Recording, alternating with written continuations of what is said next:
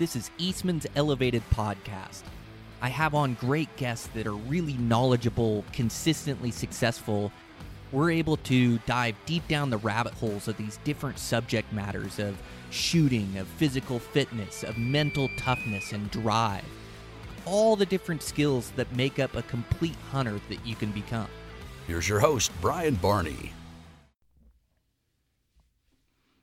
Hey, what's happening, guys?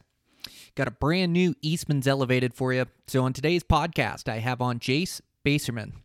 So I met Jace. He had me on his podcast, Born Hunting Podcast. It was a great conversation where we kind of talked about 30,000 foot of bow hunting and what I'm working on to be better, what he's working on. So it just went great. Tune in and listen to that one over off his feed. And so then I lined up a podcast here on Eastman's Elevated to kind of continue the conversation. So today we go more in depth with the stalking and high percentage, low percentage, and kind of those moves inside the red zone of chasing these critters out west, spot and stalk. And Jace is super knowledgeable. He's a great instructor and really articulates his points well. So it was just a great back and forth. I really enjoyed the episode. You guys are going to enjoy it too, as it's a bunch of in-depth bow hunting information that'll help you become better. So we'll get right into the podcast. I just want to thank a couple sponsors. I want to thank OnX. So I use OnX. They should probably pull up a time, like my screen time on OnX, and it would be ridiculous, as I use it for all my scouting and all my hunting. I pile over the different maps, and they have so many different tools on OnX that the more time you spend on it, the more you learn. And one of the ones I've been using recently is to mark animals where I'm going to stalk them. And you can click on the compass, you can get a direction, and then you can get a distance away. So you shoot it with your rangefinder, and then right on the app, you can set that distance to put exact pins where those animals are at. So when I get over on that other hillside, I know where that animal should be and where I'm stalking to, as it always looks different when I get over there. So I've been using that feature. I've been using the tracker, but it's just such a handy tool to be able to scout and hunt. And it really makes me more effective and plays a huge part in my success. So make sure to check them out over at OnX. I also want to thank Outdoor Edge Knives. So Outdoor Edge Knives, they're a replaceable blade knife that you can use in the field. And they're just amazing. They're built like a little sturdier than that scalpel knife, so they're just a little bit more hardy. They keep a really good edge, and then if they get dull, I can just change the blade. I can usually do a deer and antelope with one blade, and then an elk, I'll use a couple blades, as their hide is just so thick that once that blade starts to get dull, I just have to work harder at it, and it's so nice to be able to change it out and have a brand new blade. So this saves me a ton of weight also, as I don't have to bring multiple knives or sharpeners. I just bring this one lightweight knife and then, bring a few extra blades and good to go. So make sure to check them out over at Outdoor Edge Knives. And thanks to those guys for their support. I also want to thank Black Ovis. Black Ovis is an internet retail shop that has absolutely everything you need for your next purchase. You can put in the promo code EXTRA10 this month and save 10% off your order. So anything you need to upgrade this season, make sure to go check them out. 10% is a great savings. They carry all the top name brands as well as their own name brands. So check those guys out, and thanks to their support over at Black Ovis. I also want to thank Camo Fire. Camo Fire is an app where you have a bunch of new hunting deals that come up, like 80 new hunting deals every 24 hours. You can save a pile of money on the gear that comes up here, top name brands as well. So check that app out and save yourself a bit of money. Over at Eastman's, just ran over to the office, had some good meetings over there. Been recording that podcast with Dan Picard, Eastman's Bow Hunting Journal, Life of a Bow Hunter. Really been enjoying that. In fact, I need to get Dan back on this week and record one. I'm thinking we'll dive into maybe some elk tactics or something like that. So you can check out that podcast. Check out the magazines, Eastman's Bow Hunting Journal, Eastman's Hunting Journal. I just wrote the Anchored In for Eastman's Bow Hunting Journal, which is such a dream come true for me. Like I used to race to my mailbox to get these magazines and still do. I still read every issue cover to cover. I like having the magazine. And, I used to read the Anchored In by Cameron Haynes or Guy Eastman or these guys. And now they gave me the opportunity to write the Anchored In for this issue, which I'm super pumped about. Also have another article in there that I wrote on application strategy you can check out. So check out the magazines, the podcast, Beyond the Grid. There's a bunch of episodes on there. I guess there was a episode of mine that went out to TV that we're going to be editing for Beyond the Grid, so that'll be fun to see it come out on the internet where everybody can see it. I actually haven't seen the episode yet. I need to sit down and watch it. So, check that out, Beyond the Grid, and everything we're doing over there at Eastman's. I'm going to be at that Western Hunting Expo. Make sure to stop by and say hi if you're around, and be recording some podcasts there and hanging out in the booth, and then seeing what other kind of trouble I can get into there. So definitely be applying for some tags and just hoping to get lucky this year. But season's starting to come together, at least with the tags I have and the apps I have in, and it's going to be a great 2024. I can't wait. So just been putting in the work. Just kind of went back through the garage, orchestrated and organized that as we had a snowy, cold weekend. Definitely got in my runs and got in my shooting, but really getting this garage put together, which is nice to have it exactly the way I want it. So, that's been pretty rewarding, and spending some good family time. Been watching all my daughter's basketball games. She's down to her last one, and then she'll start in on softball. And after the expo, I've got a family trip coming up. So doing all the little things to set myself up for success in 24. So I'm pumped. This is a great conversation, you guys. Jace is so knowledgeable, and it's just I've had two really good conversations. One on his feed on Born Hunting Podcast, and then one on this feed that you guys will listen to now. It's just a great conversation.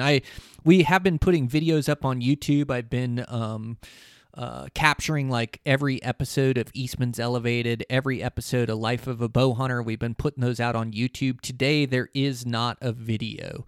So we just didn't have the best internet connection, and the audio's really good. Like the first 10 minutes I had to clean up a little bit, but you just never know what the internet service is going to be like. It's why it gets tough doing these remote, but the recording came out good. We just weren't able to capture the video on this one, so we'll have video backup for you guys next week.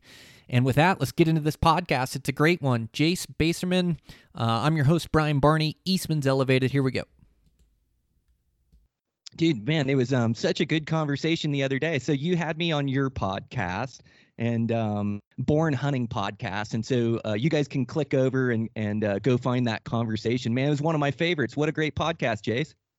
Dude, that was so fun. Like we just, it's one of those things like we talked about a little bit before. When you jump on a podcast, I mean, you kind of might have some of these ideas where we may talk about this, we may go down this rat hole, we may do who knows what, but like it just flowed the entire time. And, like you said, I think you said when we got off, we never got into like the finite pieces of stalking, closing those last few yards, all the different things that can go into it. But we just kind of gave a broad spectrum gamut of a lot of things. And I mean, it was just awesome to get to talk about mental toughness, physical toughness, your shooting regimen, all the things that you should be really focusing on right now as you start really honing your skills to prepare for the fall. Yeah, dude, it clicked. It's like two like-minded bow hunters that get together and start chatting, and an hour and 20, whatever it was, just flew by. So yeah, congratulations on the podcast, man. Everybody should go click over. You'll probably release that in a couple weeks or so. Yeah, that one's going to be out. I think we have that one already scheduled because I told Reese, I said, hey man, let's go ahead and bump this up. I think that one's like the middle or latter part of next week. He sends me an update on Monday. So I'll let you know when it's going to come out, but it's going to be like mid to latter part of next week. But yeah, I'm super stoked about that one, man. Like you said, cool. It was just a great podcast. Yeah. Oh, dude, A plus. Yeah. So by the time you guys are listening to this podcast, it'll be out. So yeah, go search for it over at Born Hunting. And yeah, just stoked for like another good bow hunter to have a podcast and these guys to have content to listen to. Man, you're just one of those guys that's consistently successful with this bow. And I love watching your social media because I can tell your experience level and commitment to archery just by your knowledge. Oh man, I so appreciate that. I always felt like one of my gifts was was being an educator. So like, and that's what I started out as. I mean, and I still consider myself an educator, but I started out like literally as a fifth grade school teacher. Both my parents are school teachers. They're both retired now. My mom taught special education for 32 years, and my dad taught business and accounting. So there was like this huge teacher background for me. And when I went to college, honestly, I had no idea what I really wanted to do. But I got in this early childhood development class, and I was like, oh man, this is what I want to do. I want to hang out with kids all day because my brain is that of a child. I feel like most of the time, and so yeah, man, it was just kind of a natural avenue. And then as I started teaching these kids, and then I kind of got into coaching, and it was like, man, this is a real passion of mine. And then when I gave up teaching and I went into full-time freelance writing and outdoor work and the different stuff that I do, it was like, well, I just wanted to carry that over because, I didn't grow up in a hunting family at all. Nobody in my family hunts. And so like, I would have taken advice from, I wanted to soak up and immerse myself in as much good knowledge as I could. So today, if by some small margin, I can help somebody with that, like I really consider that my responsibility to do that, because without others doing that for me, I wouldn't be living the life that I am right now. Yeah, man, it makes sense. Yeah, it's an art, isn't it? The teaching, like being able to reach people, give them the right information, the right delivery method. And we're in the information day and age, and I think this is like such a huge part of the game. Like, my learning curve is probably similar to yours, and you started off without having a mentor or like you say, no family background, and so for me and you, it was like the school of hard knocks. Like It really was. I read every book out there. I watched videos. I tried to figure it out to the best of my abilities, but ultimately it was like such a gray area to know what the right or the wrong move was. And I just had to learn by screwing up a ton. And I do think like making mistakes and failing is a big part of learning. That's like part of the process, but you definitely don't have to fail as much as I did. And I'm just guessing probably as much as you did. Like those Oh my guys, gosh. if they pay attention, they can really cut that learning curve. Oh man, it can cut it so much. It was funny, you were talking about that learning curve and social media just a little bit earlier. I was scrolling through social media looking at some stuff last night, and I went over to your page, and I was looking at that post. I think it was from this last fall, where it was a real rainy kind of crap day, and you're sitting in front of it just kind of talking to the camera, and then you move to your right or left, and then there's this beautiful buck, laying on the ground that you'd arrowed during kind of that crappy type of day. And it just took me back to, pronghorn that's how I cut my bow hunting teeth. That's the only tag that I knew I could get for sure. This is how raw I was when I started. It's the only tag I knew I could get for sure. And every time I'd go out coyote hunting or something like that on the prairie, I was like, well, I can see them. So I truly started to believe in my heart, like, well, if I can see them, I mean, I know they're fast. People tell me they have really good eyes, but I should be able to get close to them. If I can see it, I can kill it, was kind of my mentality with that. And then, oh my gosh, man, that first buck, I think it was, I'd have to go back and check my journal, but I think it was upwards of 55 or 56 failed stalks before I connected and took my first archery pronghorn. So like, yeah, man, that was like a super special experience. And that learning curve as I went through that entire season of those 50 plus failed stocks. I mean, I really wouldn't have had it any other way, but like, I promise you, if there was like, if we had the information age that we had now, when I started doing that, I probably wouldn't have had 55 or 56 failed stocks. Oh, Jace, man, I feel your pain. Those antelope can be so difficult, and I'm in the same boat. Like, well, at least you got it done that season. I remember when I started, started, it was like mission impossible, and nobody knew you could really kill them with a bow. And so I think it took me it was my third season before I arrowed an antelope with my bow, and just failed stock after failed stock, and still antelope presents such a challenge. And I think that's why, like, antelope hunting, or these high opportunity hunts like antelope, they really sharpen your skills, because you get to go out and you spend most of your time stalking and not looking for an animal. And like a mule deer or an elk hunt, like, you may only get one stalk, or maybe 3 or 4 if you're lucky. But antelope, you can get 3 or 4 in a day, and so that really helps to, like, sharpen your skills of knowing what you can get away with and what you can't. Those antelope are so switched on that you never kill any of them by accident. It's like you have to do everything right. And then like we were talking on your podcast, like, different species and different habitats sharpens your skills in different ways. And antelope really sharpens your stalking skills and your shooting skills, as most of them are longer range. They're a smaller animal. Like, it's like I think that really sharpens your skill set, or I think it really prepares you for deer and elk season and being clutch on those stalks.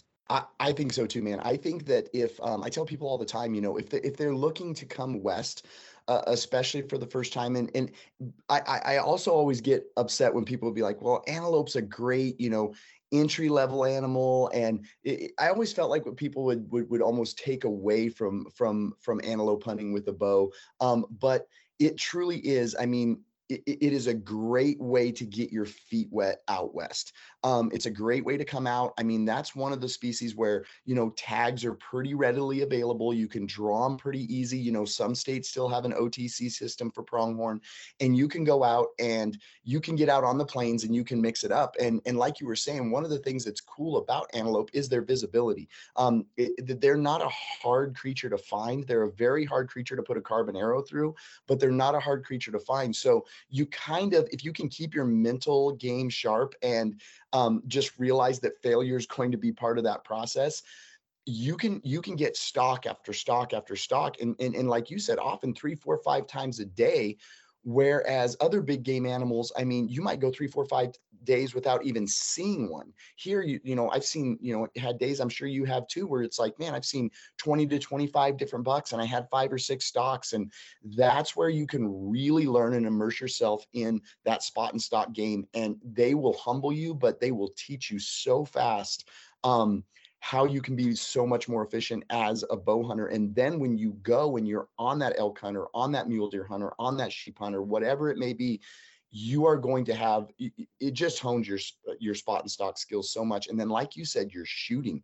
I think my average shot distance on pronghorn is like 52.5 yards, which is a healthy distance. So it's just a great animal to go after. I have the ultimate respect for him too. Yeah, well, and a lot of times too, it's my funnest hunt of the year. It's like you spend so much time. Yeah, dude. It's like there's such a riot to hunt because you spend so much of your time stalking them. But yeah, it's like you really learn, a lot of them are in open terrain. Like, you learn how to use the undulation or any topography out there on the landscape and be able to use it to your advantage. And you also learn a lot about what a high percentage stock is, what a low percentage stock is, because there's some antelope that I see out in the middle of a flat that when I was younger, I'd go out and try to belly crawl for hours and try to get out there. And I just end up blowing it because it was such a low percentage stock. So instead, there's antelope that I won't even stalk, even if they're a great big buck, because they're just not in the right spot. And so it like really teaches you what a high percentage stock is, what a low percentage stock is. And now there's a bunch of hunts that can do this. We're talking about antelope now, but I know, I have some mule deer hunts that are absolute action where I'm getting stalks every day. Axis deer in Hawaii is another place where I can really sharpen my skills. And like my Hawaii buddies are so good at bow hunting because they're able to hunt axis and get all these chances. And axis is similar to antelope, like not the same species or anything like that, but they're similar as they're really switched on and really tough to kill, even if you do everything right. And it's like you make one mistake and they catch it. So I think this is like such an important piece of improving your bow hunting game, is finding these high opportunity hunts. And heck, like Montana, they'll give you 5 white-tailed doe tags over the counter. And even for a non-resident, I think they're like 50 or 75 bucks. But go out and try to stalk a white-tailed doe out on the river bottom, and you find out real quick like how switched on whitetail are as well. Oh my gracious. That's such a good point, because whitetail are like, oh my gosh, they're every bit as switched on as pronghorn. They're just not as fast, but they can still move pretty good, but they're just not as fast. But yeah, man, that's the absolute truth. I mean, I think when you start maximizing your opportunities, and I'll still do that. Like here in Colorado, like this year, for instance, I drew my list A tag was a white-tailed buck tag. So that was my list A tag, white-tailed buck archery. I couldn't hunt muley on that tag. It was a whitetail only. But then I always go on because there's a lot of leftover doe permits. And that's how I do it. I want to spot and stalk during that time. And whether I get that doe or not, it doesn't become about that. It just becomes about me trying to do something that's outside of the norm. Because I think a lot of times when you do something else, that's where you really find some things that work. I mean, I've come across so many things that I'm like, oh man. I mean, even stuff that people are like, don't ever do this when you're bow hunting. Don't ever do this when you're doing this. It's like, well, I did it and it really worked. And then I did it again. And now I've kind of brought it into my system where it's a part of almost every bow hunt, spot and stalk situation. So, but yeah, man, that's, maximizing your opportunity is huge. And like you were saying, like when you can get to a spot where you got like those 5 doe tags, or, going to Hawaii, like you do and hunting axis deer and different things like that, that is just more feathers in your cap for experience level and execution of that shot. Because I mean, I've told people all the time, I mean, if you want to be stone cold during crunch time, if you want to know without a shadow of a doubt that you are going to put that arrow where it needs to go, then you need to settle your pin on lots of hide. I mean, targets, I mean, we talked about that a lot during my podcast. Does it help? Absolutely. Does your form and all that stuff help? Absolutely. But in my opinion, nothing trumps being able to let that pin sit on a specific spot on a living, breathing creature that you intend to kill, and be able to control that process and understand what that feels like and what that looks like. And the more I did that, that's where I got to a point where I'm like, okay, I can handle this, whether it's a 170-inch ram or a big bull or, a hog in Texas. And that's what I was doing. Like I was trying to get my butt down to Texas as much as possible. Not because I was like overjoyed about hog hunting or anything like that, but it led to execution and multiple shot opportunities. And I really feel like that's where I honed a lot of that, as far as being very present during crunch time and then being able to execute. Oh, dude, you couldn't be more right by what you're talking about. It's like one thing to become a really good archer, which, like you say, we talked a lot about on your podcast. But the real challenge for a bow hunter, and especially a guy that loves it with every fiber of his being, like me and you, like we want success so bad, but those adrenaline filled moments, it's like tough to transition being a good shot to being a good shot on animals. Like that's the challenge, is you build all these skills, you get really good at shooting on a target, you get really consistent, and then you get an animal in front of you and you don't even stick the pin where it goes and the arrow's off and you miss, And so like to be able to transition and be a really good shooter on targets, transition that shooting to being a really good shot on animals. Like I think that's one of the biggest challenges going for bow hunting. Like you lose your mind in those adrenaline filled moments, and then you think, God, I'm such an idiot, I should quit bow hunting, or whatever thoughts go run through your head when you airball. I've had lots of them. Yeah, totally. I think we all have, and so pretty soon you just start to get a hold of yourself. And then when you can start to become a good shot on animals, like man, they just like big critters just start dying because you execute correctly and put that arrow where it's supposed to be. But it takes messing up a lot. Or I think it just takes like a strong mindset of being able to go,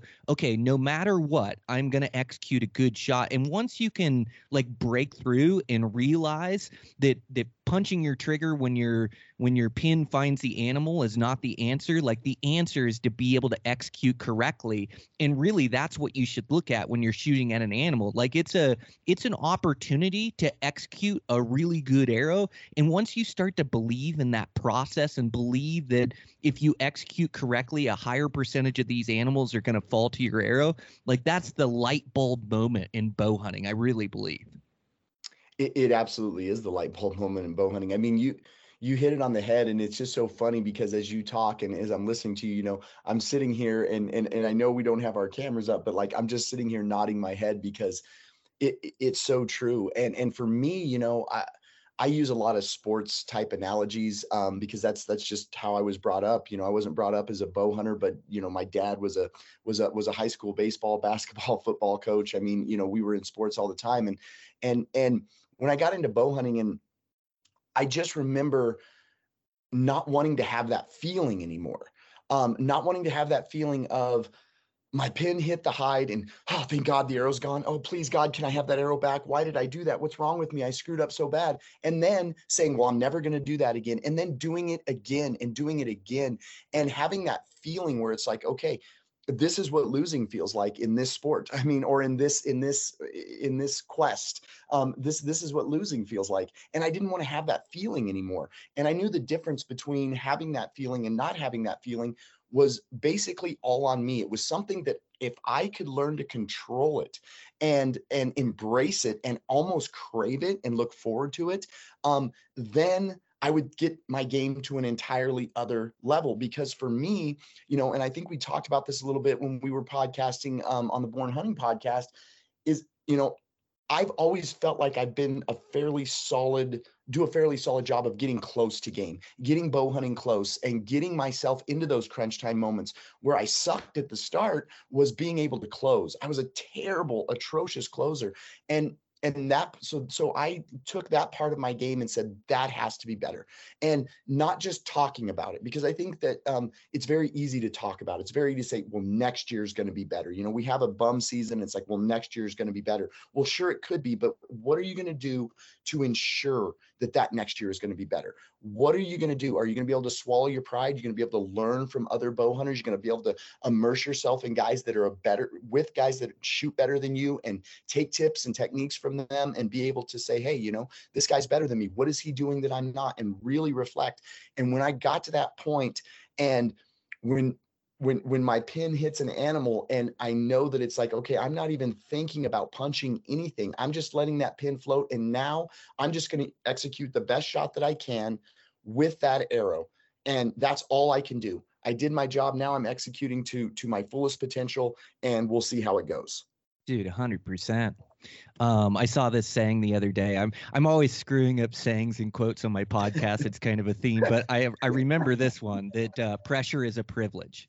And it's like so true. It's like these high pressure moments. They don't happen too often, and it's wild. Like, man, you work all year long, 365 days a year. You never punch a trigger, and you get that animal in front of you, and you lose your mind. You want them so bad, but it's like learning these things, or learning these lessons and learning the hard lessons that really hurt. And when it hurts you to your core, you learn from it. It cuts deep. And so when you miss a giant buck or a giant bull because you didn't execute, and like you say, it takes a couple times or a handful of times of really messing it up, where it takes you down to your core, where it's like, dude, I got to execute or I don't even want to shoot. So anymore, like, that's the way I look at the situation. And in other lessons you have to learn too, are to not force arrows. Like, we get really good at shooting, but not force a bad angle. Or like people say on elk, like, oh, they're a big target, they have big vitals, their lungs are 12 inches. I love that one.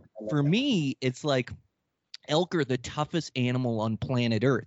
For me, I want even a more precise shot on elk. Like, I know I've got to put an absolute money shot on them. So even though they're a big animal, even though they don't jump strings and they wait on the arrow, like, I've got to execute a good one. And like part of that learning curve too is like just getting drawn back and putting your pins on an animal, and you're just getting settled, and that animal starts to move or starts to go away, and you feel like you're going to lose that opportunity, and you punch a horrible shot off that's nowhere close because the animal's moving, and you just feel like you're about 1 inch tall, where you're just like, I am such an idiot. It's like I let it get the better of me. But you need these situations and to learn from them. And I think guys on the podcast can really shorten that learning curve by having a high understanding of like, okay, Jason and Brian are talking so much about executing a quality shot on animals and how difficult it is and how they've screwed up. Like, I'm going to learn from that, and I'm just going to commit to it right now that no matter what, I'm going to execute correctly.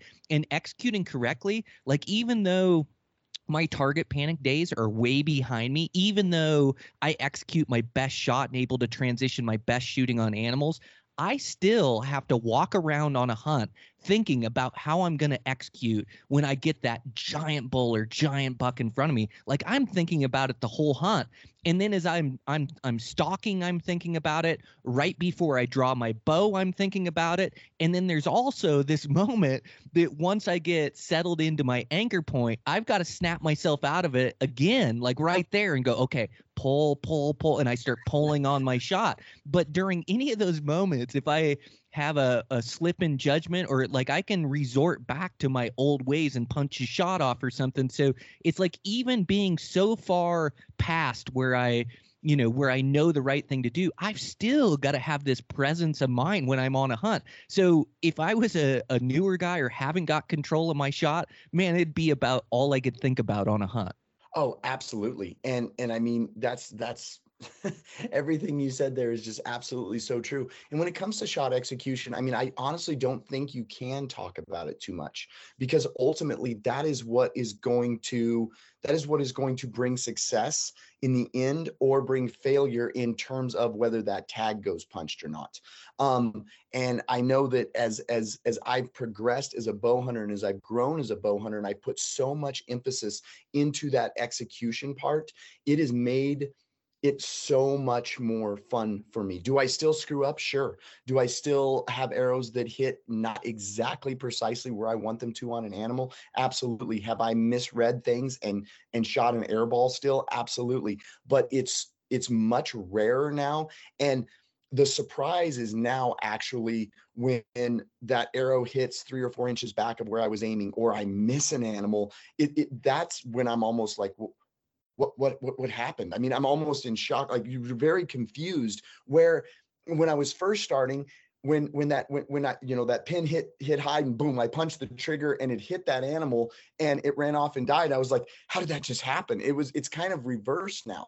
I've come to expect when I do my job, and my gear is tuned and everything's operating at an optimal level, and I do my job, I expect good results. And 9 times out of 10, you're going to get them. You talk about quotes and things like that. One of my favorite quotes comes from a movie. It's a golf movie called Tin Cup. Kevin Costner started it, and I think he said in there, and I'll probably screw it up, so I'll help your theme here of your podcast. He says in there that perfection is unattainable. And he's referring to golf, and in golf, perfection is unattainable. I do feel like that in bow hunting. I feel like I have so much room to grow, and I never want to feel perfect. And I don't think that you can ever be 1,000,000,000% perfect in this pursuit, but I want to try. I've tricked my mind into convincing myself that, if I do all these things and stick to my system and continue to build on that system and those pillars that we were talking about the other day, that I will eventually one day be the perfect bow hunter. Even though in this pursuit, perfection, I do believe, is unattainable. But man, you can give everything in your power to try, and you can become the joy that comes from executing a shot and that arrow hitting where it's supposed to hit, not by chance, but because of all the preparation and all the work that you put in for all those off-season months, man, all those thousands and thousands of arrows boiling down to one moment, and that arrow smacks home where you want it. Like, for me, that is the ultimate sense of satisfaction. That is where all the miles ran, all the shots, everything just becomes worth it in an instant. And it's that feeling that I chase a lot. It's like, man, I want to feel that again. And so that's where you can kind of transform. I feel like, early on in my bow hunting career, I was like scared of the moment of truth. I didn't embrace it. I wasn't very present in it. I almost didn't want it to happen because now I have to perform. And now I want that one chance to bend them back and perform. And I think when you can get there, and I fully believe that everybody can, but it's that attention to detail and doing everything in your power to become the very best shot, very best bow hunter that you can be. And being able to swallow your pride, not make excuses, not talk about something, but actually do it, that will get you there. Yeah, man, 100%. It's like, I love that. It's, we put so much into it. You work so hard, and the harder you work, or the more you put into something, the more it means to you. And so that's why you have those feelings of elation when it does go right. And, I like what you said about perfection. Like, I don't think you can be perfect, but I think you can always be better. And I do think you can Absolutely. be perfect on a hunt.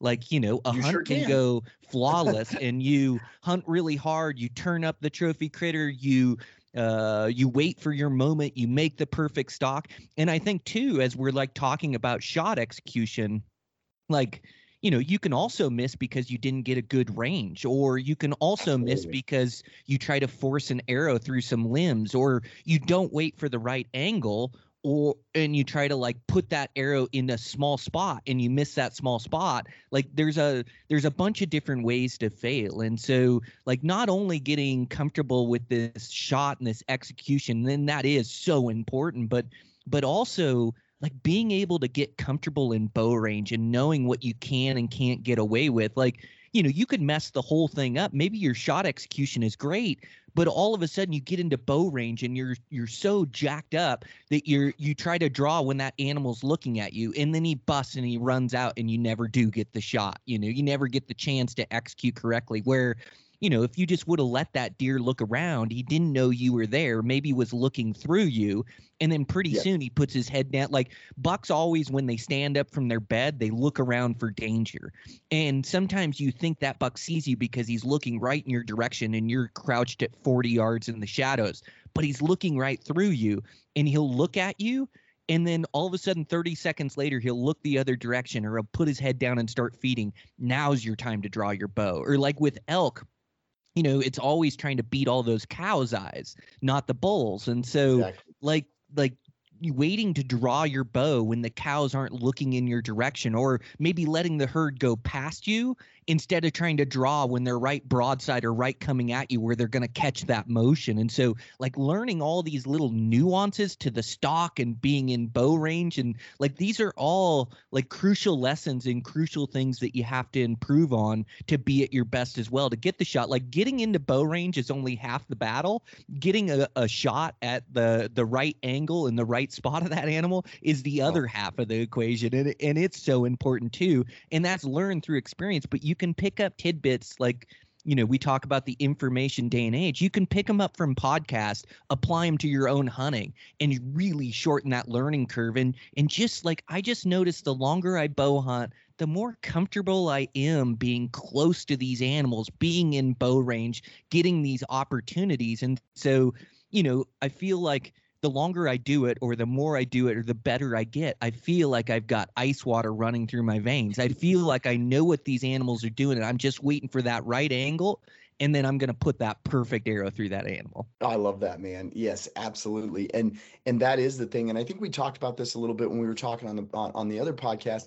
I really believe that so many mistakes, probably more mistakes are made inside of once you get bow hunting close, because when we get around animals, and bow hunting is such a close range type of game, and when we get close to those animals, it's like, oh my gosh, I mean, how many times like, oh, he was right there. He was just right there, and we just almost can kind of black out during those moments. But that's those moments where you can just really experience what pure joy is, because that is pure joy. I mean, when you have a bull screaming in your face and he's going ballistic, or you have a whitetail buck that you've stalked and he stands up in the sunflowers and you've got the, oh my gosh. I mean, it's just, those are the moments that you prepare for. But like you said, I think so many times people, we tend to get in a rush at that point because we are so close having what we so desired that it's like, I want it right now. I want it right now.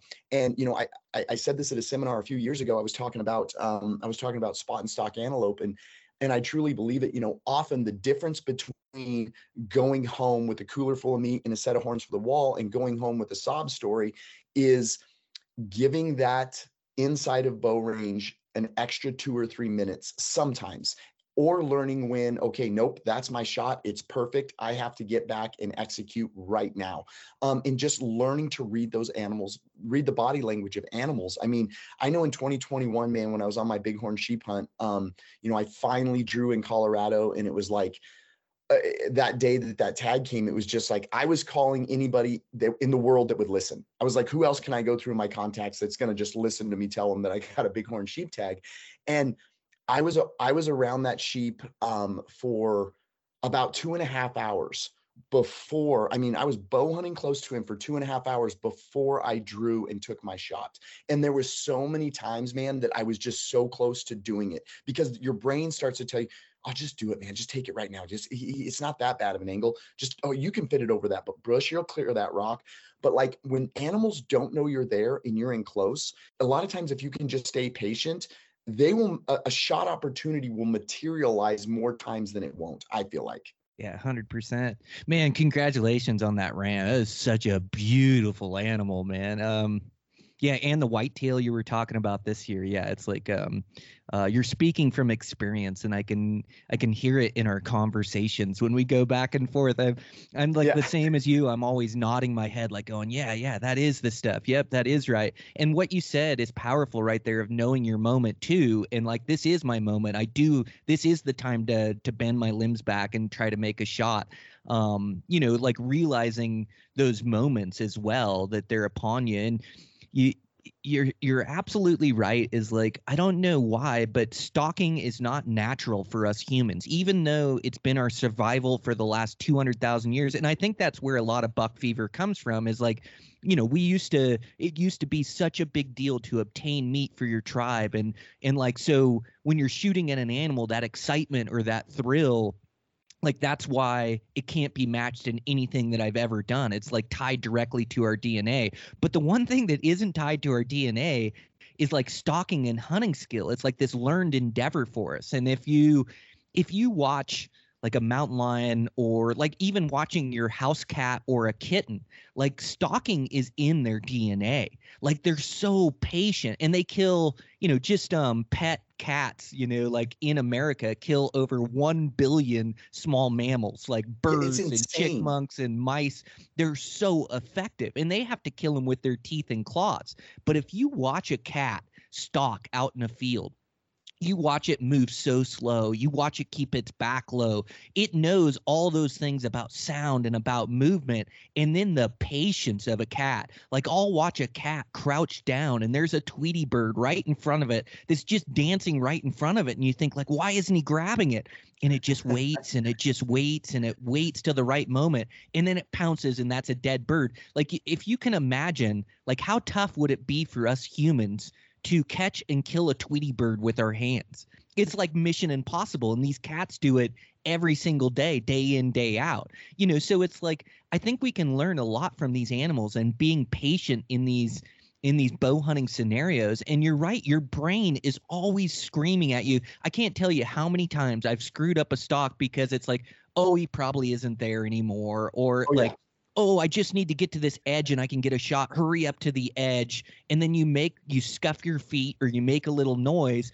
And now that mule deer is looking right at you when you come over the top, to where if you just would have taken a few extra seconds, like, you could have been silent. And the closer you get the slower you have to move. These ungulates, they pick up on movement, and you have to like have this patience to be able to get at 100 yards and then crouch down, and maybe you just wait, and you wait in striking distance for the buck to get up when he's not looking at you, or when you can keep tabs on him a little bit better to close in the rest of the way. Like I see a lot of guys mess up, and like, you know, some of this we're revisiting things that we've talked about, but like stalking to failure. Like I see guys that get a chance to stalk a mule deer and they just keep stalking in and keep stalking in and keep stalking in. And pretty soon they're 20 yards and they keep stalking. And then pretty soon that buck hears something, sees something, something's funny. He bounces out of his bed and he's gone, you know? And it's like, well, the right move is like to get close and keep the element of surprise. That like the element of surprise in bow hunting, it quite possibly could be the most important thing, like not letting that animal know that you're hunting him. And sometimes you get in close and he's aware of you and he's looking in your direction, and you do have to try to draw and shoot in that moment. But boy, if you can keep the element of surprise and these animals don't know that you're hunting them, so instead of going till 20 and stalking till failure, you get inside your effective bow range. Maybe it's 40, 50, could even be 60. And then you just wait, and that animal doesn't know you're there. So it's just going to continue to be a mule deer, be an elk. It's going to get up, it's going to look for danger, but then it's going to go down to feed, or maybe focus on the rutting that doe or that cow or whatever it is. But if you can just get like, if you can get a hold of your mind in those situations and think of yourself as like a house cat, like just like keep the element of surprise as number one. And like I think of it too is like, and I'm getting a bit long-winded, but as I'm moving in on an animal, I think you know, that animal may move off or I may not get the shot, but the one thing I'm not going to do is I'm not going to spook it before I get there. I'm not going to be the one that screws it up. And if I get there to that spot, totally silent, element of surprise, and that buck moved off, well, guess what? He doesn't know I'm here, and I can recalibrate and continue my stalk, or maybe I get a stalk another day. But if I hurry up and rush and it's me that spooks that animal, you know, then that opportunity is gone. And so just a couple things that like run through my head when I'm stalking. No, I love that, man. And I don't think you can get too long-winded on that at all. And my thing is kind of the same. I always told myself, like, I want to let that animal make the first mistake. But before I bump them, before I start making mistakes, I want to give myself a chance to get bow hunting close and then let that animal make the mistake. Because if they don't know you're there, and like you said, that element of surprise is so important. And, you know, I was just thinking back while you were talking about that. Here a few years ago, I had a buddy here, and he was a great bow hunter, wanted to come. He'd never hunted pronghorn. And so he spent like 2.5, 3 hours stalking, and he's crawling through cactus, doing the whole 9 yards, you know, dodging rattlesnakes, everything that goes into a good pronghorn stalk. And, you know, he gets this buck's bedded, and I was shocked that the buck stayed bedded as long as he did. But my buddy gets up there, and I can tell that he's, you know, I can see him just trying to inch above the grass and grab a range. And I'm like, okay, I know he's tight enough. I know he's in range. And in my mind now, I'm just like, okay, just wait him out, man. Wait him out, you know, see what happens. And I'm watching him through the spotter. So I got my spotter set on him. I got my phone set up so I don't have to be looking through it. I'm just watching my phone. And all of a sudden I see this cow patty go flying through the air. And I'm like, no. And he threw, you know, it was hot. It was well over 100 degrees. He'd been there for about 35 minutes, and he decided, nope, I'm going to get this animal up. And he got him up all right. And that diaper butt was gone, man. I mean, it was just a vapor trail going across the prairie. And he gets back, and I'm like, why did you try to get him up? And he's like, oh man, I just felt like it was such a long stalk, and I was going to be there another 2 or 3 hours. But that goes back to that house cat analogy you were talking about. That house cat would have never made that error. He would have never made that move. He would have sat there and pounced at exactly the right time. And so I tell guys all the time, I mean, you work so hard. I mean, how many times have you been bow hunting? I mean, you, me, everybody, when you're bow hunting and you're like, I just want to see one. I just want to find something to go after. And then you get that opportunity and you get something to go after. And not only do you get something to go after, but you get to get close enough where now the possibility of taking that animal home with you becomes a possible reality. And then we want to hurry that process up sometimes too much. And then we end up blowing it out. And then it's like back to, why did I do that? I was so close. I just wanted to get that close. And then why did I rush?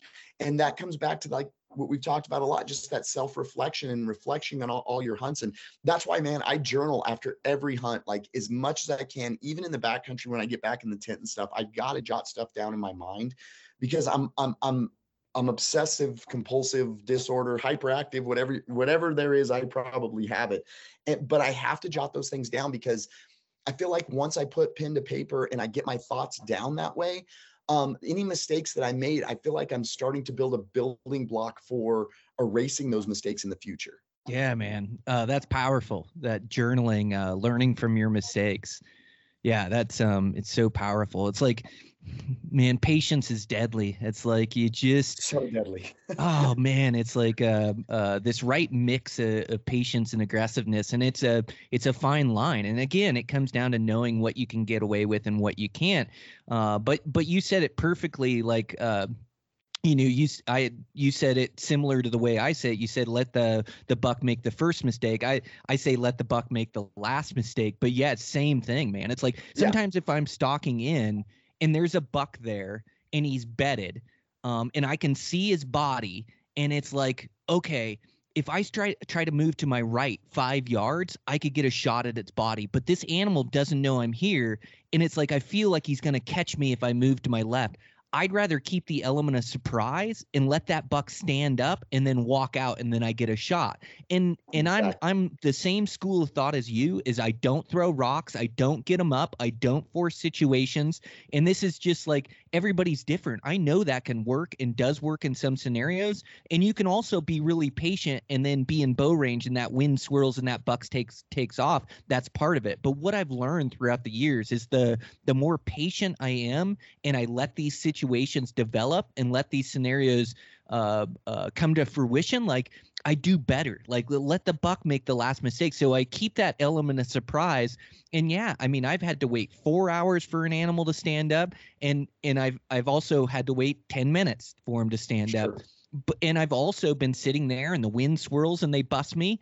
And then you think in your head, well, maybe I should have thrown a rock. But for me, the answer is never to force a situation, to throw a rock, to get them up. It may work for some guys, but my whole school of thought on stalking, on archery hunting, on bow hunting, like, man, I'm patient. I just wait for it. But the thin line part of it comes to be like there is a time to move. There is a time to draw your bow. There is a time to capitalize and get the shot. And I've also seen less experienced guys like, you have a herd of elk and they're moving right up the rim and it's a herd of elk with a great big bull in the back. And all of a sudden my buddy is like crawling like for 30 or 40 yards and he's moving so slow, which is good. But these elk, by the time he gets to the edge, now they've moved off a range. And it's like a more experienced bow hunter would just know, well, in that situation, I don't have to crawl because I've got this ledge that's blocking their view of me. Like right now, I can just move slowly on my feet and keep quiet, get to that ledge and get that shot. Like, so that's where it's a fine line of like knowing when you have to capitalize. It's like knowing what you can and can't get away with, So it is a fine line where you can be too patient or too slow as well and then not get the opportunity. Yeah, but it's such a fun line to walk. I mean, it's absolutely such a fun line to walk, but it can also be, I've always said bow hunting will take you to the highest of highs and it will take you to the lowest of lows. And, it's just, and that's what I feel like a lot of times. I mean, and for people to understand too, that you can do everything right. You can do everything to perfection, and you can't control the wind. You can't control a quick wind switch. I mean, 3 seconds on the back of your neck when you are close is too long. And that can be over. It can be over so fast. And you're just like, why did that just happen? But understanding that, I don't know why it just happened, but it happened. And now I have to regroup and get back after it. I mean, so the wind changed. So you kicked a rock, or, so different things can happen. I mean, I know that I was watching here the other night. I think I was watching your hunt on for your Billy. And I was certain, like watching it, man, you're right on that ledge and that Billy's over there. And I was guessing, like I'm sitting there guessing on my television, I'm like, I'm going to say it's somewhere between 45 and 52, and he's in bow range. And then boom, the camera's on the billy and he's just gone. And then it goes back to you, and you can see that instant deflation of like, I was so close to my goal. I was seconds from achieving everything that I worked so hard for, and the wind switched. But then just whoop, you could just see, like right back to positivity. No problem. I'm going to get back on another one. I'm going to keep grinding. I'm going to keep going. And I mean, just understanding that that's all part of bow hunting as well. I mean, you can do everything right. You can be patient at the right time. You can be aggressive at the right time. You can do all these things right. But those animal senses are so keen and they're so sharp. And for some reason, because they wanted to, they decided to get up in the middle of your stalk and rebed 5 different times, or walk over ridge, and you get there to an empty bed and you're like, what did I do wrong? You didn't do anything wrong. Something just happened. That animal got up and moved. I mean, that's their domain, and they're just such a wild creature. And it's just such a joy to go out there and try to match wits with them in terrain that they just live in year round. I mean, you can't expect to win. I mean, let me rephrase that. I expect to win every time, but understanding that sometimes you're not going to, and being able to come back off of that and just go, okay, now it's time to go back to work.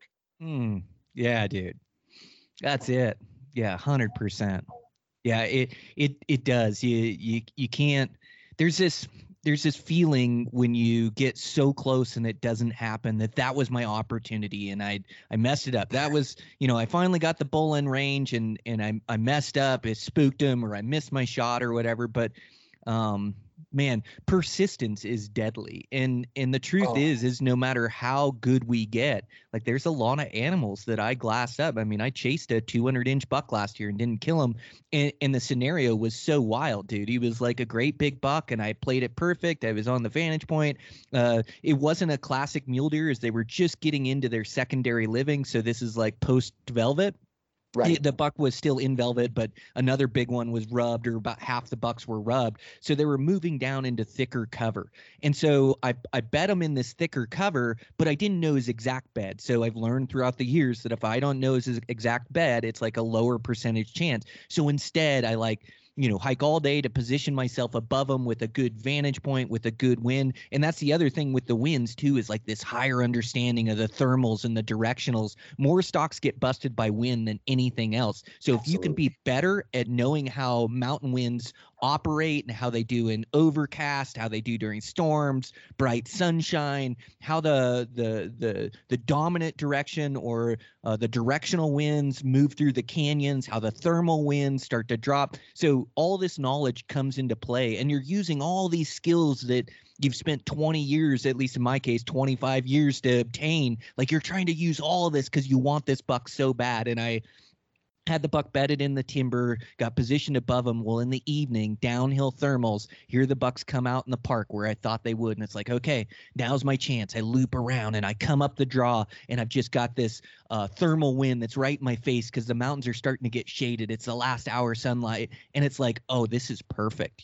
Oh, I've got him, and like, so now I'm creeping up to where he is. I drop my pack and just start slipping in, and gosh, I get about 100 yards away from him where I can't see him yet. There's still like a fold, and I hear the deer blowing, and I'm like, oh man, like what happened? Like I know the wind didn't switch. It's been perfect in my face the whole time. And so I like hurry up and try to creep up where the bucks are just to see them, as I know they're kind of spooked. Maybe there's that buck hanging broadside or whatever it is. And I run face to face into a mountain lion at 30 yards. So that mountain lion was either stalking those deer or came down with a bad wind or whatever, busted those bucks that I was stalking. And it was like, that's just like part of what can happen, it is just part of it, but it's soul crushing. But all you can do in those moments, pick yourself back up and get back after it. Like get in the right headspace. Don't cry over spilt milk or feel sorry for yourself. Like sure it hurts, sure it's painful, sure you want that buck, but it's like, well, I just got to get back after it. I got to either find another one or relocate that buck. But you get good at like not accepting failure, but like being okay with it, because you're right. Their instincts are so keen that no matter how good you get, you're just not going to win every time. But the better your skill set gets, the better your stalking gets, the better your wind diagnosis, your execution on shots. Those chances just go up and up. So like the better you get, like the higher percentage chance you have to harvest that monster animal when you find them, you know, and that's bow hunting, man. Oh man, that's so perfect. Like as you're sitting there talking about, the mountain shadows and coming up and getting everything right, like I just find myself like leaning in closer to my computer like I'm watching it on TV, man, because those are like that's it, man. Those are the moments that make it great. And I think too, you talked about understanding that that sometimes like that mountain lion or that wind switch or any of those things, just understanding you have to go into any adventure, any adventure, understanding that there are things that are going to be out of your control, and when one of those things rears its ugly head and it costs you a shot or costs you an animal or this or that or whatever, it's just like you said, nobody feels sorry for you, but you. The animal doesn't feel sorry for you. Nobody feels sorry for you. If you're hunting with a buddy, I think it's super, super important. Like if you're back and packed in the backcountry with a buddy that, let's say your day, a lot of times when we go back in the backcountry and we elk hunt with buddies and we're calling for each other or doing whatever we're doing, we'll take turns. Like we'll take certain, one guy might have a full day, or we might break it up into half days, or, hey, you got this one, the next one, whatever it wants to be. But like I found a lot of times, like early in my bow hunting career, I was really guilty of like, an opportunity going awry for me, or like being like, oh man, I was so close, but I didn't get it. And then, well, now it's my buddy's turn. And then I wasn't being a very good hunting partner at that point. Like I wasn't as engaged as I was in what I was doing. So now I'm not focused enough on calling for him. I'm not paying attention as much to my foot placement as I'm moving through the woods. I'm not looking for those open shooting lanes of where that bull may come down from and getting him set up where he needs to be. So it's just coming to the understanding that, failure is definitely a part of bow hunting. But like you said, the more pillars that you can build, like the more little feathers that you can get in your cap as you go, the more proficient that you are going to be. And when something bad does happen, you're just able to rebound so much faster. You're able to relocate that buck, like you said, or you're able to, loop around and get back on that bull, or whatever it takes. All of a sudden, it becomes a little easier because you've spent so much time out there. You've gotten kicked in the teeth so many times that it's like, well, what's another one? Now I just got to regroup and go get it done still, because nothing changes. I'm still here to accomplish a goal. This one didn't work out the way it wanted to, but the next one will. Yeah. You have to be good at that reset, because you are going to fail and it is going to crush you, and you just got to pick yourself up and get back after it. Persistence is deadly. Keep putting forth the effort. And I really think like those skill sets, like I think I kill a lot of animals due to my knowledge of winds, especially elk. And then, what really sharpened that skill set as we talk about different species and different habitats is like, black bears in the spring for me. I try to chase those things with my bow and try to arrow a good mature boar. But, a black bear can smell 7 times what a bloodhound can smell. And a bloodhound, like if somebody gets kidnapped in a car and they drive down the road, a bloodhound can follow the scent that comes out of the vents of that car for miles, and that's like the scent that came out of that car days ago. And a bear can smell 7 times that. So when you spook a black bear, 99 out of 100 times, it was the wind, And so like you get this higher understanding of being able to read these winds, and like where that comes into play is like elk hunting and chasing the herd. Like, you just understand how these directionals and these thermals work. You get really good at reading the wind. You get really good at hedging your bets of which direction the winds are going to swirl or come. And so you can put yourself on the right side of the directionals and on the right side of the thermals and move in. And then even if it swirls a little bit, it doesn't swirl in that opposite direction. But I really think like this higher understanding of the winds and how they blow through the mountains, and like you're saying, taking notes, like throughout the hunt, I am taking tabs and taking notes on what the winds are doing. What are the winds doing in the morning? What are they doing in the evening? What are they doing with the southwest directional? How do they roll over this mountain?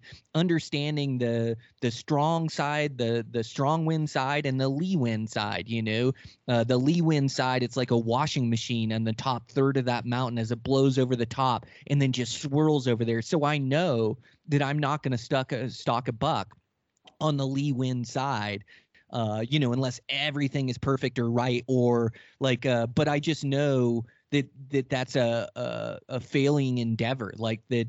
It's a low percentage, and I'm probably going to get over there. The wind's going to switch or swirl or blow in a certain direction. I'm going to blow that animal out. So understanding that, I know not to go all in that moment, So I think I kill a lot of animals just by this higher understanding of the winds. And so, like, we can take all these pieces of our game and sharpen them and get better at them and make less of those mistakes where we spook that animal and more of those perfect stalks and then perfect shots when they're sitting there. So, yeah, man, I mean, that's what drives me to work so hard and try to improve my skill sets and try to get better, is like when I do locate one of those giant animals, I just want to give myself the best chance at killing them. And it doesn't happen every time, but it's definitely like a higher percentage just by my skill sets and how hard I've worked to get them to where they are. Absolutely, man. And having those skill sets and being able to work that hard to get there, and then being able to put them to practice and then reap those rewards. I mean, that makes it, for me, like I said, that makes all the miles run, that makes all the shooting, all the journaling, all the things that we do, it just provides such a sense of satisfaction, because there's more to it than almost. It wasn't by happen chance, it wasn't by just pure luck that I didn't just slop out. I actually took the time to get good at my craft, and now I'm executing at the highest level that I know how. And that is a powerful feeling. Like, I think that's just a super, super powerful feeling. And, you were talking about the wind a little bit, and man, that is such an important thing. And one of the hardest things I feel like to fully get a good grasp on. But when you learn how to use the wind effectively, it can change your game. And one of the things, for me down here on the plains, with whitetails especially, man, wind has really, really, really changed the way that I look at going in and harvesting a mature whitetail. Because a lot of times, man, again, this kind of goes back to what I talked about at the start. I want to do things a lot of times that are a little bit out of the norm. So a lot of times I will look for wind patterns that put the wind just right enough for me and just wrong enough for that buck. If I know where a mature buck is bedded, like during October or during the early season, and I think that I've got his bed pinned down, and I know where pretty sure where he wants to go, I want that wind almost borderline just right for him, and just right for me, but just wrong enough for him, where it's almost like he's coming one way, and learning how to study those patterns and figure out when that's available. And also understanding that, like, man, I've had 4 or 5 days of a south wind and nothing but south. And then all of a sudden you look at the forecast and it's like, okay, tomorrow's going to be an east wind. I don't care if it's 1,000 degrees. I'm going to go get in my whitetail stand, or I'm going to go hunt that day for whitetails, because just a simple wind change is going to cause those deer to use the terrain and topography different, because they're going to be cruising with their nose in a different direction. And those little things can change things drastically. And that's just the wind. And I mean, that's just scratching a little bit of the surface of what we could talk about with the wind. Dude, that's so smart. Yeah, that's like, it's the same as me, but it's different, because it's whitetails. Yeah. And when you talk about it, how strategic you are with the wind, it's like, oh man, that's it. And I was just talking to my buddy, Andy May, who I've had on the podcast a couple times. Mm-hmm. I think he's like bow hunting dad on Instagram or whatever. A great guy. And he made it down to the desert this year and was hunting. And so we kind of just touched bases. I didn't have him on the podcast, but we were talking. And one of the things he said down there is like, he'd get into where these bucks were bedding, and he was hunting a lot on gut and feel, because the vantage points were so far away from the flat that he was hunting that he had to get in there, and he was tracking a lot of these bucks, and then it'd start to get thick in these mesquite flats. And then he's like, well, I could tell that they're going to be bedding soon. But he was using the wind to his advantage, because he said in the desert, he said every time these deer would get up, they'd move into the wind. And so he could use like their rough bedding location, and then he could position himself almost with a wrong wind, but cheating it just enough with a crosswind to know deadly, that bro. these deer are gonna cross and move into that wind.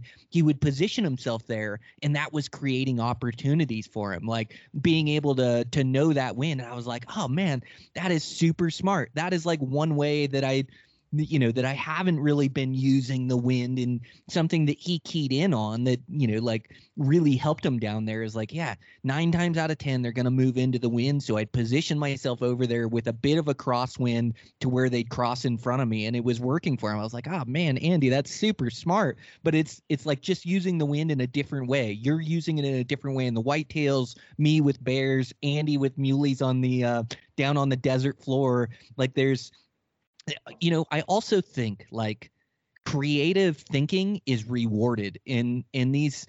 Killing Almost these always. animals is like, it's almost like problem solving. These animals got to be 5, 6, 7 years old because they're crafty and smart, and because they live in areas where hunters don't kill them. And so throughout that, like, you got to be pretty creative just in your strategy or your game plan of how you're going to kill that animal.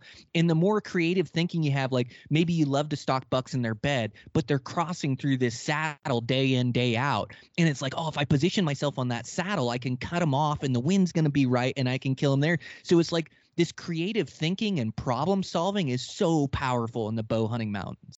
Oh, it really is, man. And that's the type of thing, like it's different experiences that you have bow hunting in different places, and just learning how to put all that together and put it to practice. Like you said, I mean, the way I use the wind sometimes for whitetails might be totally different than the way you're using it for, like you said, spring bears or early season bucks or whatever. But just having an understanding of, again, it just goes back to all those pillars. And the more information that you can put in your tank, the more you can continue to fill that up, because you never know when you find something or learn something that you're going to have to call on. You might have had something happen 5, 6 years ago that you thought, man, that was a fluke, that's never going to happen again.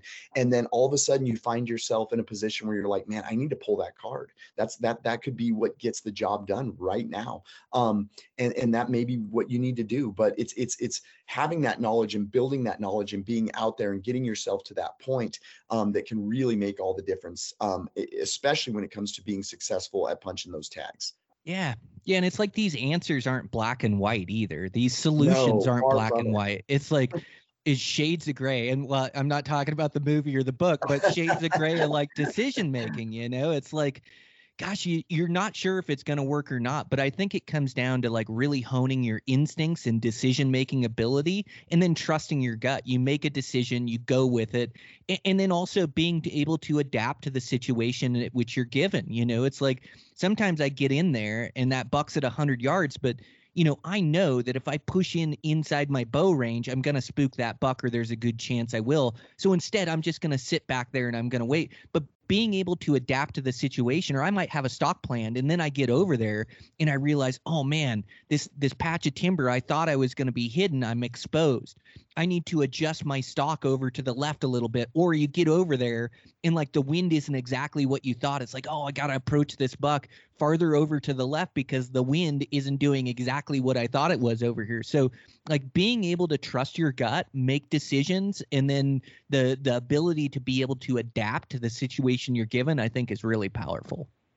It absolutely is, man. And like you said, it's just that constant being able to constantly adapt. And when you're on a hunt, I feel also, being able to be super, super flexible with the cards that are thrown at you. I don't think you can ever go into a hunt. And I see guys out here all the time, every year, because where I live in Colorado, it's an OTC unit for archery pronghorn. Our numbers are not what they were, even close to what they were years ago. But we still get a lot of public land traffic out here, and I meet guys all the time every year, and I start talking to them, and they're like, well, I mean, they're going to sit on water, come hell or high water, they're going to sit on water. And, that might be after 4 days of just torrential downpours that seem to kill those ground blind sits all the time in August, because that's our wet season here. And, or they come and they say, okay, I'm going to decoy. And that's the only thing I'm going to do. I want to decoy. I mean, whatever hunt you have to go on, I'm looking to be as flexible as possible, whatever it takes to get the end result goal that I want. I will pull any tactic that I feel will put that advantage in my favor. I don't think as bow hunters, you never really want to pigeonhole yourself into saying, I only want to do it this way. I know when I elk hunt, for me, I'm much more into the calling portion of it. Even though I love spot and stock hunting, where I know, and I don't want to speak for you, but I know you mentioned how much you love to stalk elk, and I do too. I prefer the calling side of things, but if stalking is going to work better, if that bull is absolutely popping off as he's moving his cows around, and I can just use his bugles to pinpoint his location, and I can inch in, and again, letting him make those mistakes, me staying quiet and sliding in, I'm going to get it done that way too. I want to be able to be very versed as a bow hunter and be able to call on a wide range of tactics, no matter what they are, stay super flexible and do things that are outside the norm a lot. Because I found, again, when I do something that's just kind of outside the norm, like that whitetail hunting that stand, on a southeast wind, when the south wind was right for that buck. I mean, I pictured him, and when he came in and I got to kill him, I pictured like a cartoon, like he's coming down right into the wind, and my wind is just this green line that is just sliding right past his olfactory system, man. Just like where it's just it was just like the perfect trap had been laid, and then it worked. Could that have wind up swirled a little bit and got it? Yeah, but I mean, it's just being able to sometimes take those chances too when you really feel in your gut. You talked a lot about you going off your gut, your buddy in Arizona or down on the plains going off of his gut. A lot of times that's what I do. It just feels right. It's like, I should do this. And when your gut's telling you something, your heart's telling you something, you feel good about it, a lot of times it's going to work out. Yeah, man. Yeah, that's the stuff. It's like going with an open mind and adjusting your tactics to what those animals will give you is so powerful. And dude, it's so difficult, right? It's like bow hunting. Oh, It's easy to sit here and talk about the success we've had on different critters, but sometimes you get out there and it's like, how am I ever going to get an arrow into a mature 6-point? How am I ever going to arrow a mature buck? It feels like mission impossible sometimes, but it's amazing if you keep putting forth the effort, you keep theorizing, you keep coming up with solutions to problems. Pretty soon you're looking at a buck through the glass, and pretty soon you're stalking a buck, and pretty soon these pieces to the puzzle just start coming together, and you're sitting in bow range and get to bend the limbs back and put an arrow through an animal. It's like, sometimes I'll be on day 5, 6, 7 of like, oh man, this is impossible. It's like, here I've tried to get close and I busted them here and the wind's busted me. But eventually that persistence is deadly. And if you keep putting forth the effort and believing, like, you can make something happen. And that's another thing on these hunts. I'm getting towards the end of our time, and again, we could just podcast all day. This has just been a great one. As like we jumped off right where we left off your we podcast. Really did. But that inner drive or inner monologue has to be there as well, because it is going to be difficult. You are going to run into hunting pressure. You are going to go into places that don't have game that you thought should have game. But just keeping this inner dialogue of, I'm going to keep putting forth the effort until this comes together. And it's like just looking over that next ridge, just theorizing where the next vantage point is, just like continuing to put forth that effort and believing in the end goal and end cause is huge, because you're going to have ups and downs during a hunt. And some of those downs and not finding animals, feeling like it's impossible, busting animals out, like that's all part of it. But if you just continue to believe, continue to put forth that effort, it's amazing what can come together. Oh, it's so true, man. I mean, and that for me has been the biggest, I would say one of the biggest aspects to my success is being able to just answer that bell every day. Being able to get up even earlier when you're just so dog tired, because you need to be at this position at this time and not taking any shortcuts, and just continuing to answer the bell. I mean, if you slated 10 days for a backcountry hunt, if things look bleak on day 3 and things have happened and you've got your teeth kicked in and it just feels like you said, I mean, still to all the time, like I'll find myself in a hunt knowing that, hey, if I keep going, eventually I'm going to get my one opportunity. But like my mind sometimes won't let me think that way. It's like, well, this is the time that it's not going to, I'm not going to get my chance. I'm not going to get my opportunity. This feels so impossible to get close to this animal and actually let an arrow go. But you have to resist that, and you have to just keep going. And if you've given yourself 10 days for a backcountry hunt, and it's day 3 and you're like, nope, I'm pulling the plug. Don't. Just keep going. Just keep staying after it, because it's amazing how all of a sudden, man, and I'm sure you've had bow hunts like this. I've had bow hunts like this where I have just been like, this isn't going to happen. And 45 minutes later, I was tagged out, sitting there just mind blown over just this event that just took place, where it's like, how did this happen? Well, it happened because I was out there. I wasn't at camp. I wasn't back in my truck. I wasn't on the trailhead home. I was just out there. And the opportunity arose and I capitalized on it. But it's just amazing what can happen when you stay consistent, stay on the grind, and just keep going. A lot of good will come from that. Oh man, effort is rewarded. It like brings me back to like not this past season, but 22. I had a Shiras moose tag. 30 days I put into that Shiras moose tag. I remember following it, dude, and I was just like, oh my gosh, he's gonna get. And I know it's a once in a. It's just like, oh, I didn't mean to interrupt you, but I followed that so closely because I was just like, I wanted it for you so bad. It was so difficult, and at times I questioned myself, and my inner dialogue changed.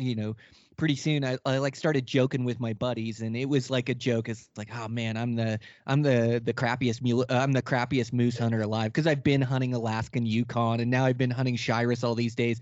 But I had to change that inner dialogue and going, Brian, you're a good bow hunter. You keep to these tactics. You keep putting forth effort. I don't care if you didn't see a moose today. I don't care if you have put $1,000 worth of gas in your truck.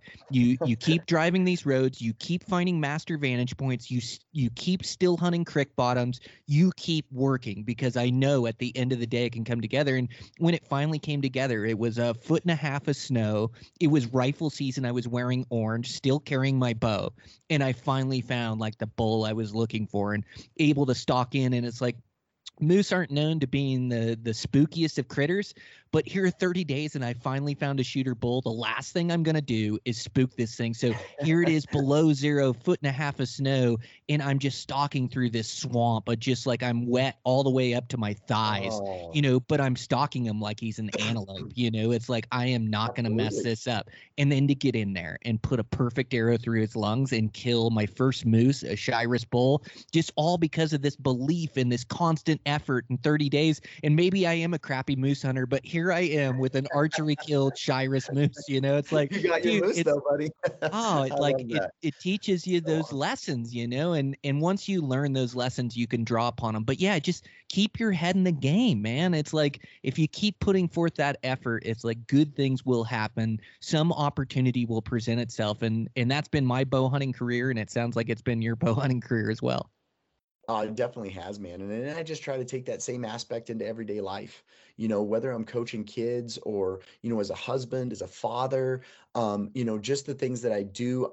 I want to give it my very best. I want to give that maximum effort, and it's just like it within coaching sometimes, I've had years where you coached, and you just, your team, you're just not very good. You have great kids, but the talent level just isn't there, or maybe the numbers aren't there, or this or that. And it's like, in those moments, I found myself even coaching harder, because I don't want to give anybody the chance to say, well, that coach would have coached harder. I just want to leave no doubt. And I think that's something that just in life in general, I want to leave no doubt. I want my kids to know I love them unconditionally. I want my wife to know that I'll do anything under the sun that she needs to feel fulfilled and feel like, man, she's got a good man in her life, that, it just, and I almost start shaking when I talk about it, because it really does mean so much to me, is that I want to put maximum effort into everything that I do, because, it just kind of goes back to that saying that I feel like anything worth doing is worth doing right.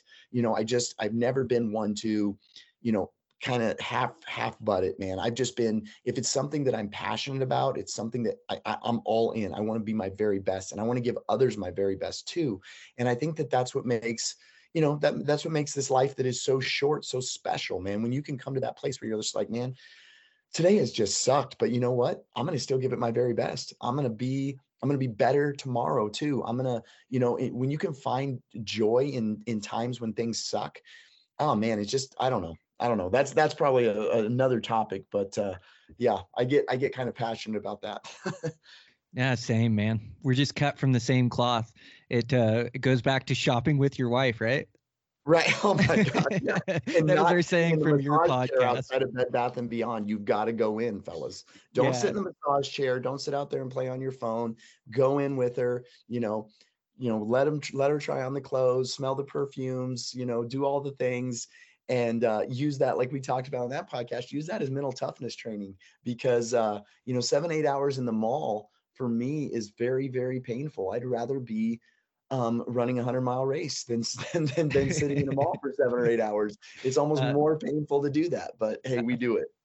So funny. Yeah, it's how you do one thing is how you do everything. So yeah, man, we're just we're cut from the same cloth. Well, dude, we got to wrap this up or otherwise this is going to be a 4-hour podcast, but you got to come on again, man. I just love these in-depth conversations, and I love how unique this conversation is. It's like we finished that podcast the other day, and go check it out on Born Hunting. Man, it's a great conversation. I was like, "Oh, man, there was almost like a little bit of stress behind it, like how can we top that, or how, it's such a good conversation in podcast. Like, gosh, so I'm trying to think of ideas of what we can talk about in this Me too. podcast, but pretty soon we're just such like-minded bow hunters that we just get talking, and the conversation is so powerful around what we love to do. So I think we did it. I think we recorded another good one. So yeah, thanks so much, Jace, man. I really appreciate you. Let's make sure we keep in touch, and definitely got to do this again. No, man, really, it was an honor being on.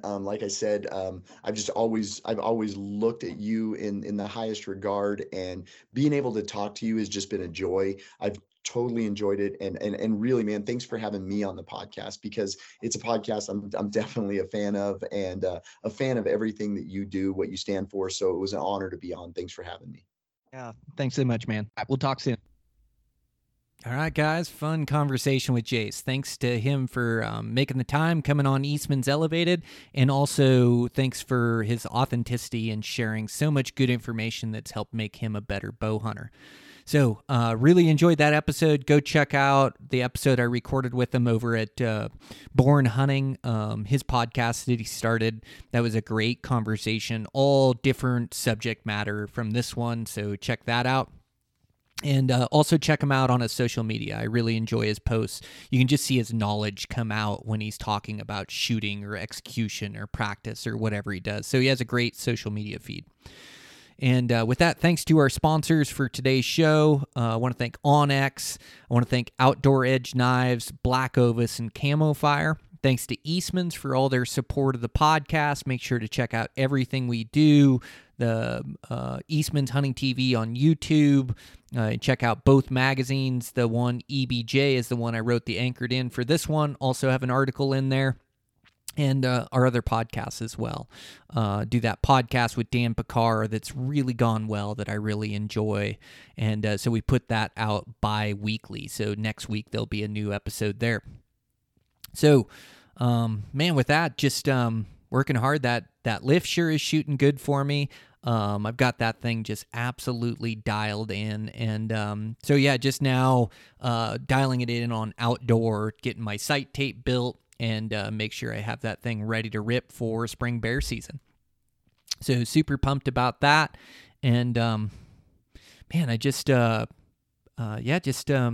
training hard and getting my family time in. It's really fun to be getting in the runs this time of year, and fitness, and then like I say, the shooting and getting that bow dialed up, just all the necessary stuff, and the planning, really, like the planning and tag application this year, it really excites me. Like, I love playing with the possibility of some of these tags I may draw and trying to play the odds and get my name in these hats. So I really enjoy this. So I'm doing a lot of map research, trying to lay out my season and where I'll be hunting and what I'll be hunting, and then, shooting for the moon in some of these tags. And so I would just love to get lucky on some of those. So just a fun time of year for me, where I kind of wrap up hunting season and getting my family time in, and just getting all my life in order too, as I run so chaotic during hunting season. So things have been going good. Finishing out these couple homes, which is really nice. They're coming out just beautiful. We just got the one sheet rocked, and then painting it now, and then we'll start on the interior on finishing it up. Pretty much have all my stuff coming. have a huge order from Forever Barnwood, their sponsor of the show, and so we're going to finish this house out with Forever Barnwood doors and base and case trim, things of that nature. So it's going to be beautiful. I'll take some photos and put them up on my social as long as the owner's okay with it. And man, with that, just carry on. Yeah, be at that expo. Make sure to stop by and say hi if you're there. Going to get some good recordings there, and looking forward to that. And maybe Utah will feel like giving me a tag, an expo tag as well. You never know. So get my name in enough hats, and eventually my name and number will come up. So keep working hard towards your goals, you guys. Really appreciate the support of the podcast, listening in each and every week. Yeah, I just appreciate you guys a bunch and pulling for your success for this upcoming season in 2024. It's fun to have such a passion like backcountry hunting like we have, and it's nice to be real excited about life and about the future, and we are the lucky ones for sure. So thanks, you guys. I appreciate you. We'll check in with you next week.